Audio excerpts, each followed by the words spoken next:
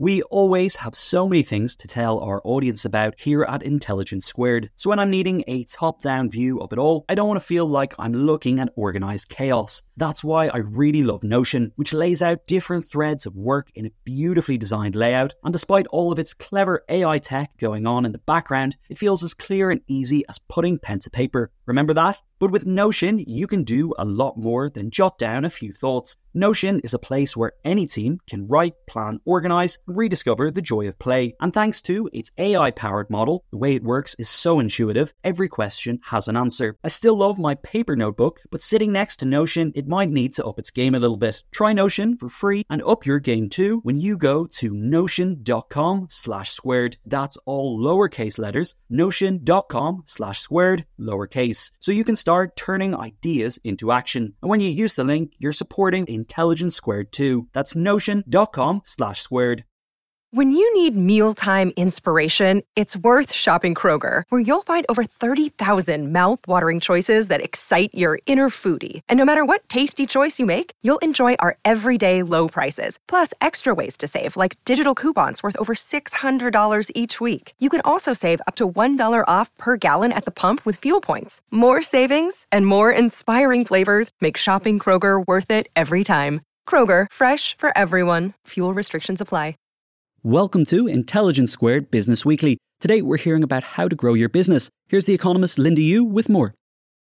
My guest today is Andrew Chen, and we're here to discuss his new book, The Cold Start Problem, Using Network Effects to Scale Your Product.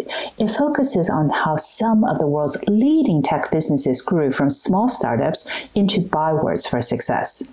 Andrew is a general partner at Andreessen Horowitz, the startup investor behind Twitter, Airbnb, GitHub, Lyft, Reddit, and Skype, among others, and he writes a popular newsletter, blog, and much more. He was formerly head of rider growth at Uber. He's a true Silicon Valley insider.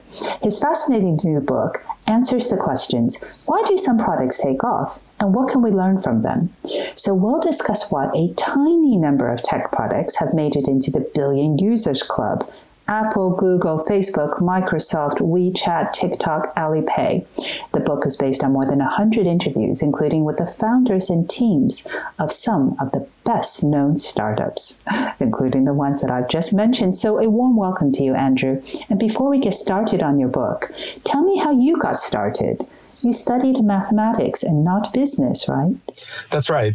I studied applied math at the University of Washington, where I also took a lot of economics classes as well. And so I was always so fascinated about how to quantify the messy world of people. And then after going to Silicon Valley in my mid-20s, I applied all of that thinking and knowledge to startups that I worked on, to companies I was advising, and ultimately, even today at Andreessen Horowitz, I spend a lot of my time thinking about metrics, growth, user acquisition, all that good stuff, but really from a quantitative lens, in addition to the big visions and stories that we want the founders to be excited about. In your book, you write that the hardest part of launching a product is actually just getting started. So when you have an idea and a handful of customers, growth can feel impossible. So tell me about the cold start problem. Yeah, well, with the cold start problem, I want to actually just start with this concept of network effects. And this concept is such an important and core one. I really see it as the secret at the center of Silicon Valley's most successful technology companies.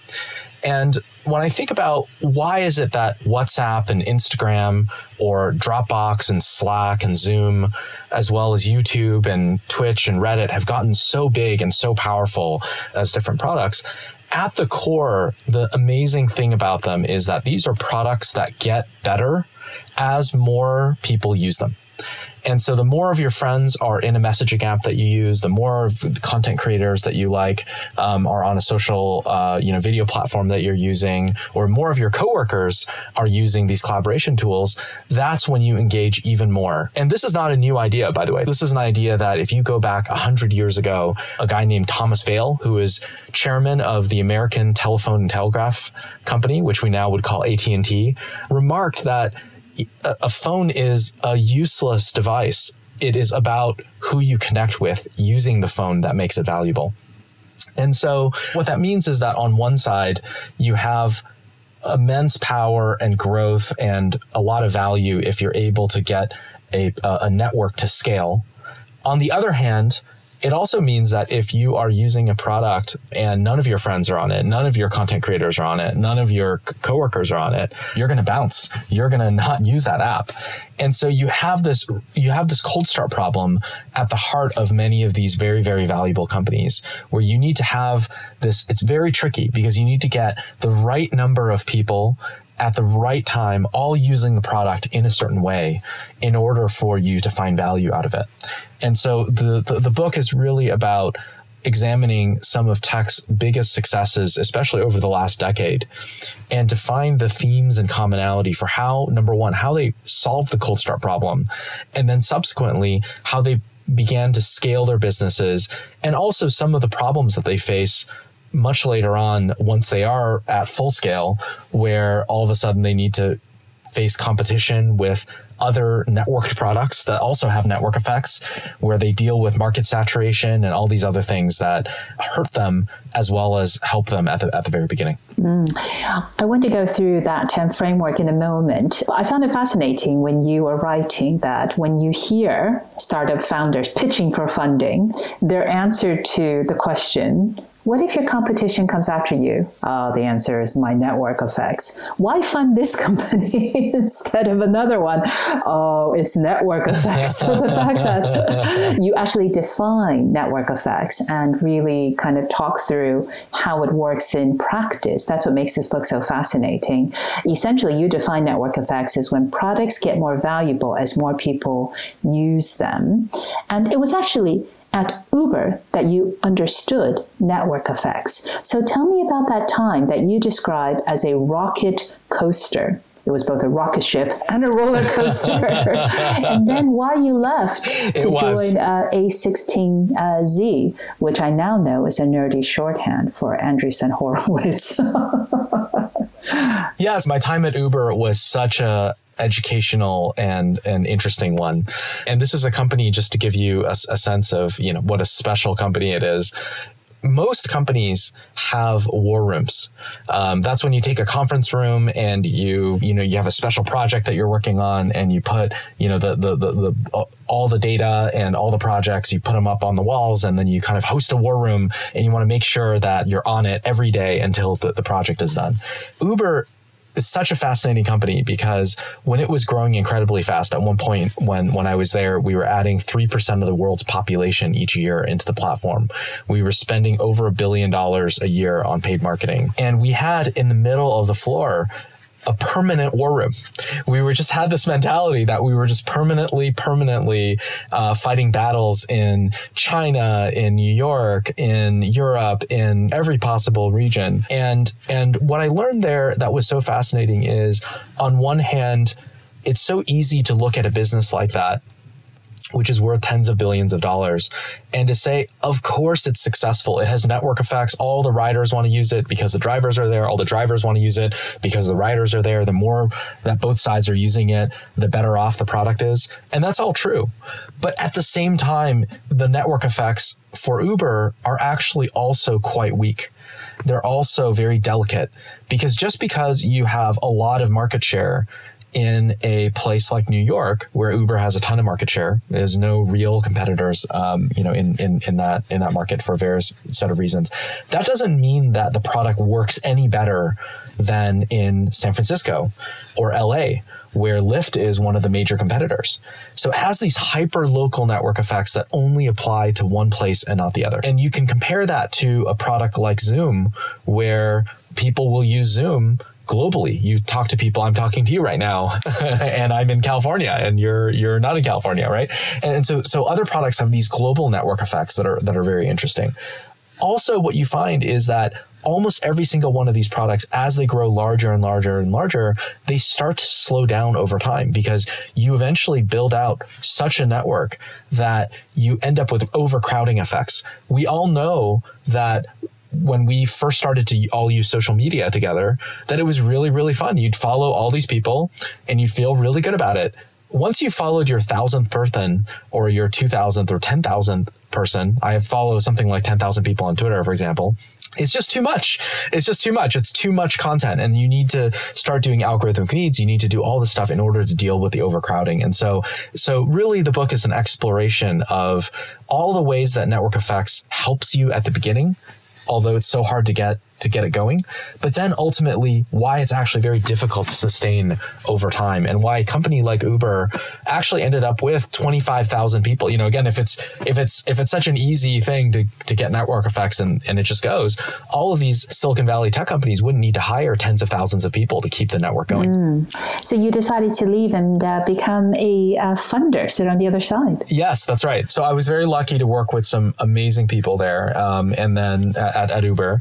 And we got to a point in the company where the focus was less on growth, more on getting to profitability, and and they obviously had a very well publicized changing of the guard at the company. And I decided that I was already doing a lot of angel investing. I'd already invested in 30 or 40 small startups, and I decided that it would be fun to take all my knowledge and try to apply that across a wide landscape, not just rideshare, but both social, and I've invested in companies like Clubhouse as an example of one that's in social. I'm very interested in marketplace companies like SnackPass, new ways for people to make money like Substack, and on as kind of ways to apply the knowledge that I learned at Uber and in other cases. And that's indeed your book. You are trying to, I think, tell a very useful set of examples how it is that a company can try and learn the lessons from all the experience you've had with startups, and you look at history,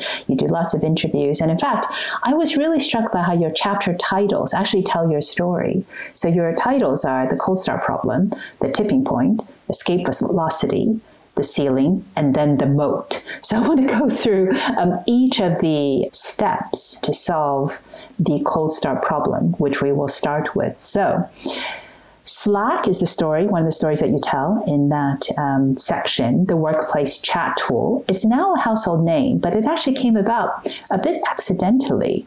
And you also write about the importance of the atomic network. So I was struck that for Slack to work, you needed 3 people. For Zoom, just 2 people, like you and me speaking, would work for Zoom. But for Airbnb, it was 300 listings with 100 reviewed ones. So tell me the story of Slack and the importance of this atomic network. Well, Slack is such a fascinating story because it's a lot of things. It illustrates a lot of the concepts of the book, but it's also just such a triumph of entrepreneurship, because you had a founder, Stuart Butterfield, who had actually raised quite a lot of money to build a new browser-based video game called Glitch. And actually, if you go to YouTube, you can search for the Glitch trailer and you can watch it. And it's just such a wild game that you should definitely, everyone should watch this thing. You basically live on the heads of a dozen giants, and and that's the world that you live in, and you learn all these skills like underwater basket weaving, and you're just like talking to each other all the time. And they worked on it for multiple years. They raised tens of millions of dollars, and this game, they launched it, and it just did not work. Didn't work at all. And Stuart at one point just realized that, okay, we got to actually redo this whole thing. And he very bravely, he had a team of dozens of people that were spread out all over the world. And he actually cut down the team all the way down to, I think it was maybe 7 or 8 people left on the team. And he decided, with the remaining money that was left, and Andreessen Horowitz was one of their investors, told their investors, do you want your money back? Because we're going to go do this new thing. And a lot of the investors were like, no, Stuart, we believe in you and we want you to keep going. And so he had actually built the tool because they were very early to remote work. They actually had an office in Vancouver and San Francisco, but they had people spread all over the place. And they had built a set of tools that allowed people to work no matter where they were, if they weren't in the same office, including a product that was meant for chat.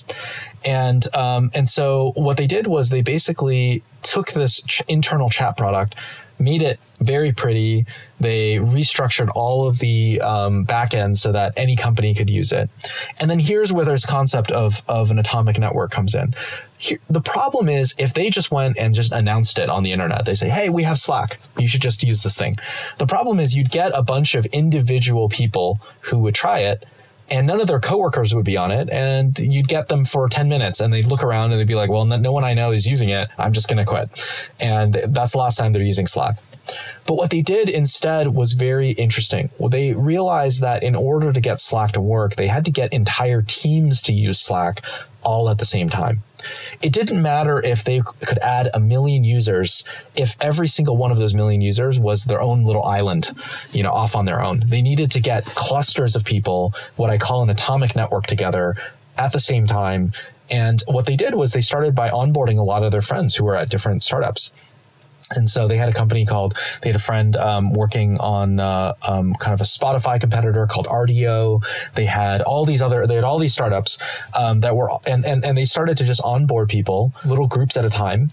And then when they then announced Slack to a broader set and they could see that their beta users, it was really sticking, they would try to onboard people all in big clusters, team by team by team. And the idea there is that the team is really the atomic network of workplace tools.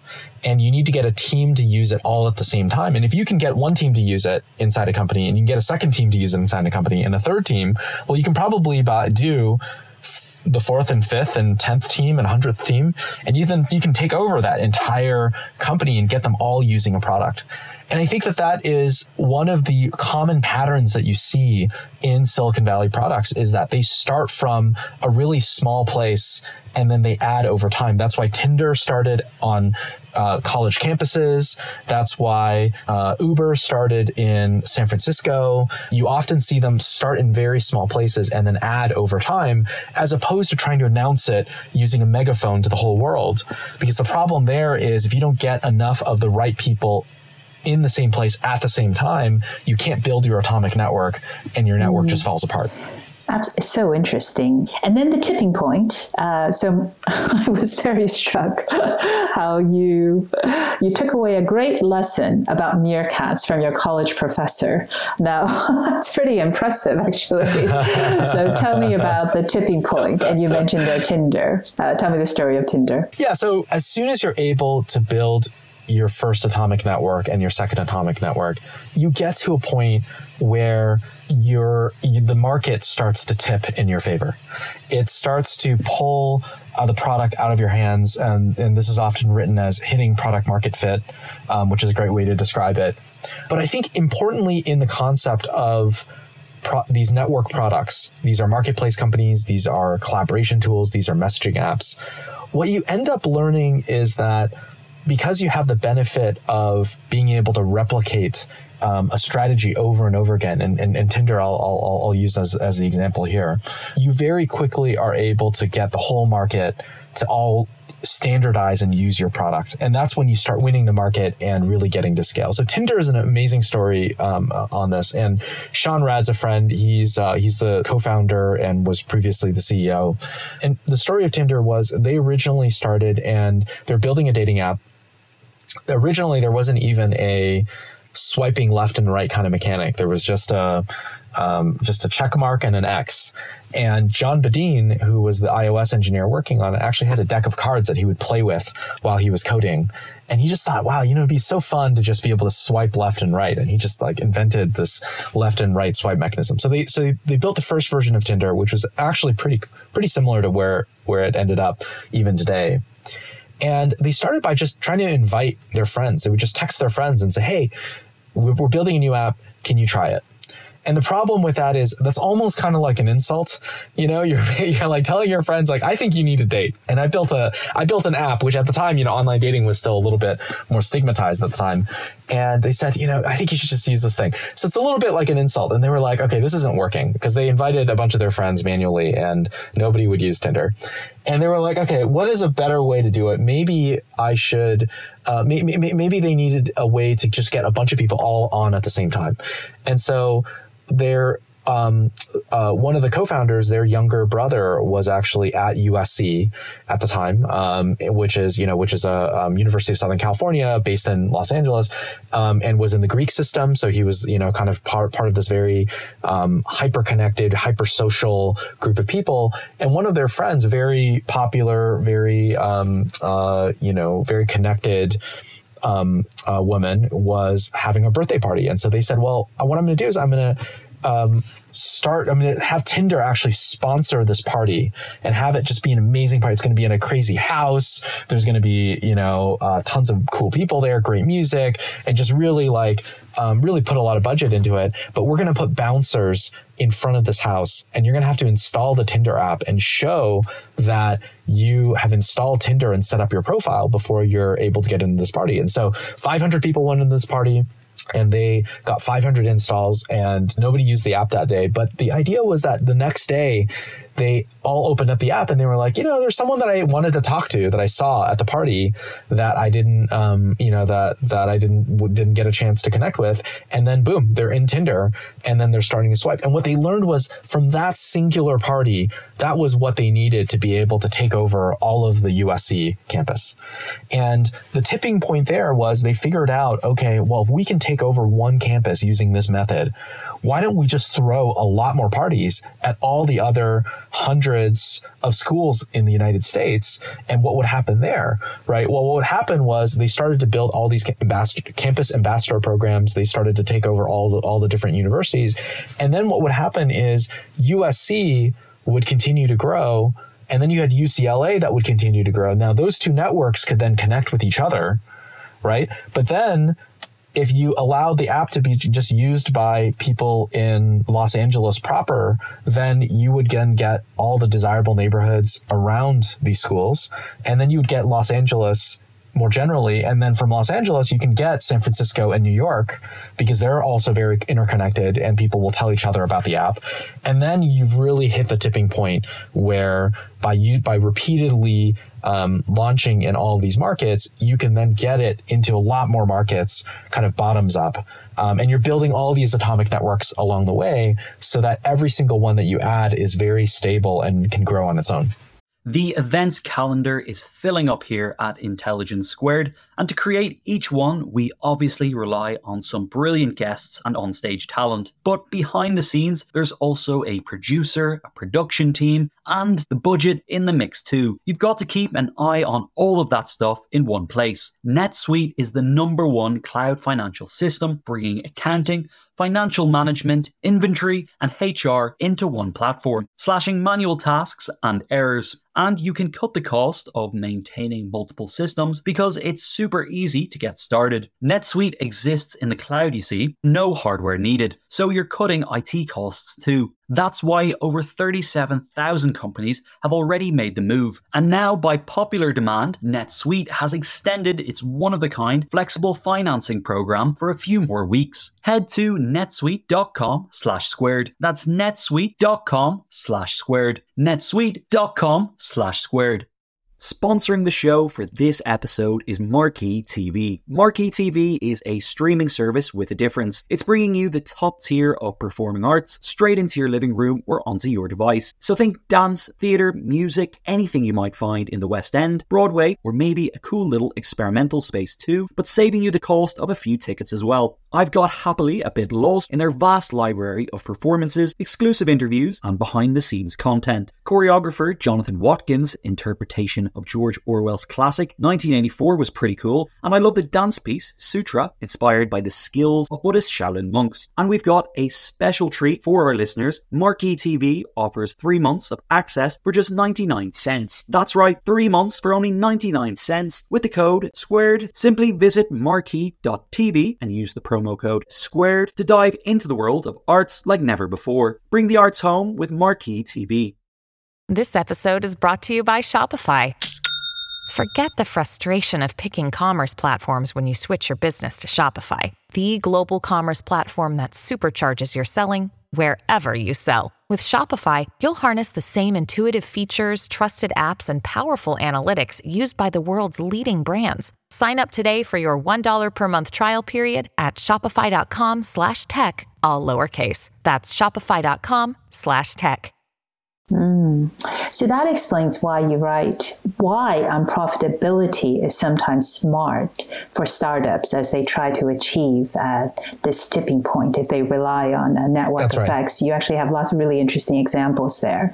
But to keep on the arc so we can get to the next bit is escape velocity is your next concept. And there's three underlying forces there: acquisition effect, engagement effect, and economic effect. So here you tell the story of Dropbox.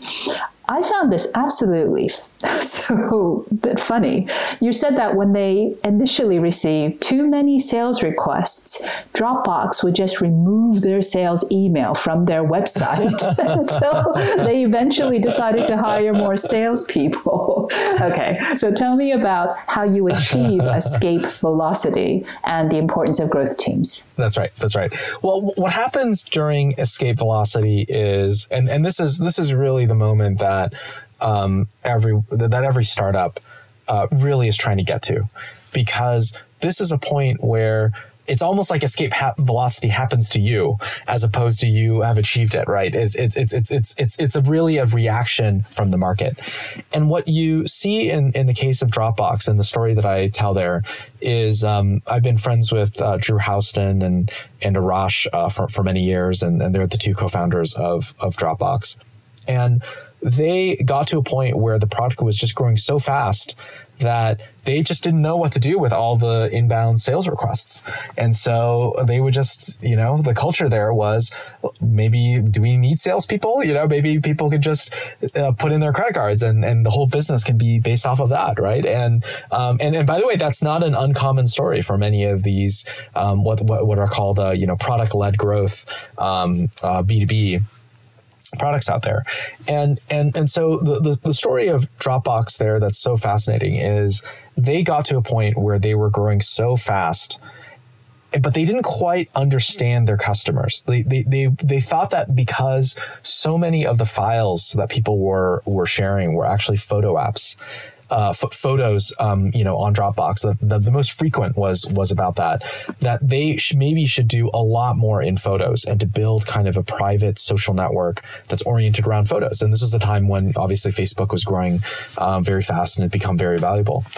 And the point of them hitting escape velocity isn't just sitting there and just trying to scale a business. You need to then start to understand who are the most valuable customers of yours, and how do you scale just within the most valuable customers? And what they realized after doing a lot of work was that the most valuable customers that they have were the ones that were editing spreadsheets and writing documents, and they were really doing it for work, and they were upgrading their Dropbox accounts because of work. And that completely changed their view, that it was then all about, okay, let's figure out how to grow within companies, and let's figure out how to monetize companies better. And that's how we continue this huge curve that they had already built. Because the problem is that as you grow more and more, you start to hit market saturation, you start to hit some of these other headwinds. And when you hit these headwinds, your growth rate year over year starts to inevitably slow down. And you need to start really understanding your users and your networks, as opposed to just thinking about it like, okay, we can just let it kind of continue. So just to build on the trio of forces, I start to really define network effects in a different way, and really kind of add one more level there, which is to say, you can use, if you're a network product, if you are a product that at its core is meant to connect people, whether that's for commerce or that's for communication or that's for workplace collaboration, you can use your network to acquire more customers. That's one of the really powerful things that you can do with your network. You can do a referral program. You can tell your users, hey, if you bring your friends into the product, then we will give you $10. That's what Airbnb and Lyft and Uber and all these other on-demand companies have done. And that is the acquisition network effect. That's kind of one way that I view it. There's a second part, which is the engagement network effect, which is kind of the classical definition, which is the more users that use it, the more valuable it is. And we should see this in the data. We should be able to see that the more users are in the network, then the higher the retention rates are, the more times per month people are going to use your app. And the larger, the longer they're going to stay engaged. And then the final network effect, I call it the economic network effect, which is to say there are many, many cases where a product, as it gets more users, as the network grows, they're more likely to then monetize. A great example is Fortnite, which is kind of a funny one, where in video games, if none of your friends play the same video game as you, and you're not, and you don't have a lot of people that are playing over and over again, then the value of buying a custom outfit or custom gun or something like that in the game is very low. You only do it to impress other people, right? That's why you're doing it. In the same way, Slack has a great version of this too, where as more people end up using Slack inside of a company, the more likely they are to upgrade to a higher level of Slack, because then features like search and IT administration become more valuable. So the acquisition network effect, the engagement network effect, and the economic network effect are really important to understand, because once you break kind of the umbrella term of network effect down into those three, then you can start figuring out, okay, well, how do we actually make our referral program better? How do we make our viral growth better? Or how do we make it so that users engage more with each other? Or for the economic effect, how do we get it so that companies that have more users are able to upgrade more easily? And so to me, that is sort of the core of escape velocity, is how do you continue it, and how do you master the forces to be able to continue that over time? And then you hit the ceiling. You're doing so well as a company. And you're right, most people think the company has won when it hits the tipping point, it has escape velocity, but not those inside the company. So I love this decree from Apple that you relay, which is Apple famously decreed, we have over 250,000 apps on the App Store. We don't need any more fart apps. So tell me, all right, so we use a different example, but tell me about YouTube and algorithms as a solution to overcrowding and then therefore avoiding the growth ceiling. Yes. Well, so the growth ceiling comes for a very simple mathematical reason, which is that if you're growing really fast, on a small base, if you start out with 1,000 users, in order to quadruple, you just need 4,000 users. But if you have 100 million users and you need to quadruple, okay, that means you need to go find 300 million users. It gets a lot harder. And that's one issue. The second issue on top of that is, as more users show up, inevitably there are factors like market saturation. Like maybe you've already gotten all your core market onto the product. A good example during my time at Uber was we eventually got everybody in cities like New York and San Francisco and LA to download Uber. And so all the new users that were adding and downloading Uber over time were people that were from the suburbs. Now, if you're in the suburbs, you probably have a car, right? You probably have, you're probably used to driving 30 minutes plus to go to work. And so you have a very different use case for Uber versus before. And those users are going to be naturally less engaged. And so what ends up happening in these cases is, if you don't figure out how to deal with all of this oversaturation by adding new products, by improving the product for these new users, then your growth rate is just going to slow down. YouTube and Twitter and all of these social media products have a very interesting version of this, which is at the very beginning, and I interviewed Steve Chen, who's one of the co-founders, they just didn't have enough videos. They felt like you would often search for videos that you were looking for, and you would just get 0 results.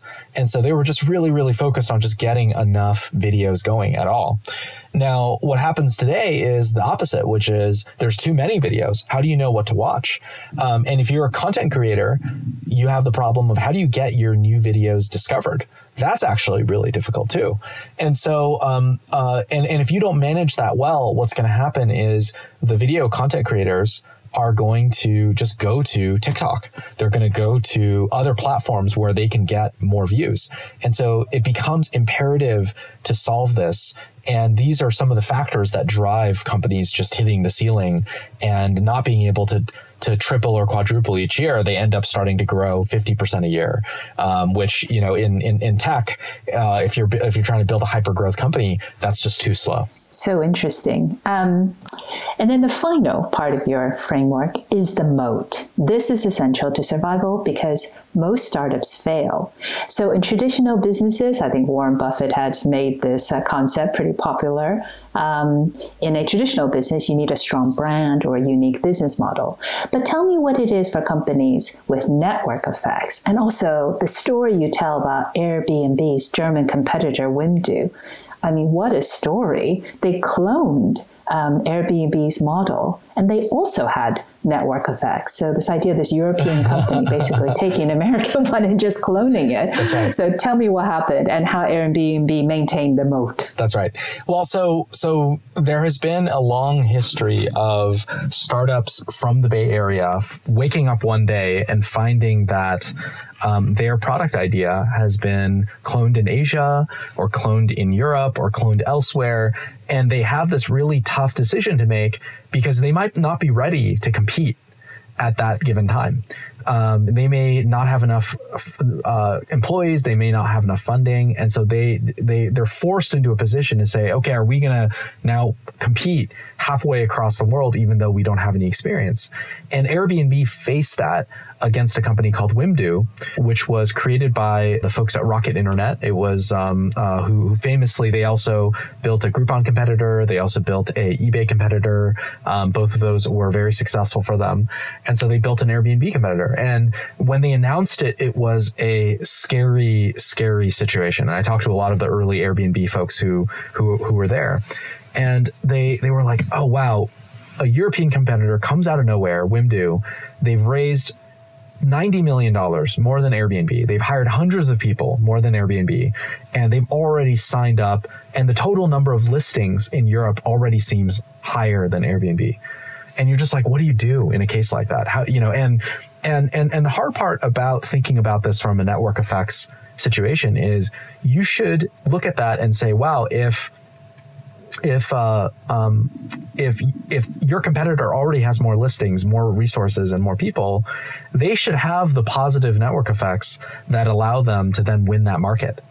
And yet, years later, Wimdu is a case study in this book, and Airbnb is the company that we all talk about. So what happened, right? And so what I describe in the book is that ultimately, Airbnb figured out that it's the quality of the listings that matter the most. And so if you had a lot of unique, valuable listings, if you built a denser network, you had stronger atomic networks, that's what mattered, not the total number of listings. That didn't matter that much at all. Because again, if you have a lot of listings, but spread over a lot of different things, a lot of different countries, and listings aren't that good, then for Airbnb, then, you know, the reality is if you have a lot of great listings in the major cities of Europe, that actually matters more, even though the numbers may not match. And so what Airbnb did was they raised more money. They hired a whole team of people in Europe. They went really, really fast. And they really were able to beat Wimdu using quality, as opposed to just focusing on the quantity. Wimdu had actually partnered with a lot of kind of hostels and kind of like lower quality supply side inventory that were just less desirable compared to Airbnb's, which were way more unique and way more kind of built organically. And I think this is a recurring pattern that you see over and over again. You often have a well-resourced competitor. It's often, a new initiative from a Google or from an Apple or something like that tries to take on an existing startup that has a lot of momentum. I'm obviously also seeing this firsthand because I have Twitter competing with Clubhouse, which is another good example of this. And when you see this, it is easy to think that the bigger player will automatically win. But what I write about in that in those chapters in the book, The Moat, is that that's usually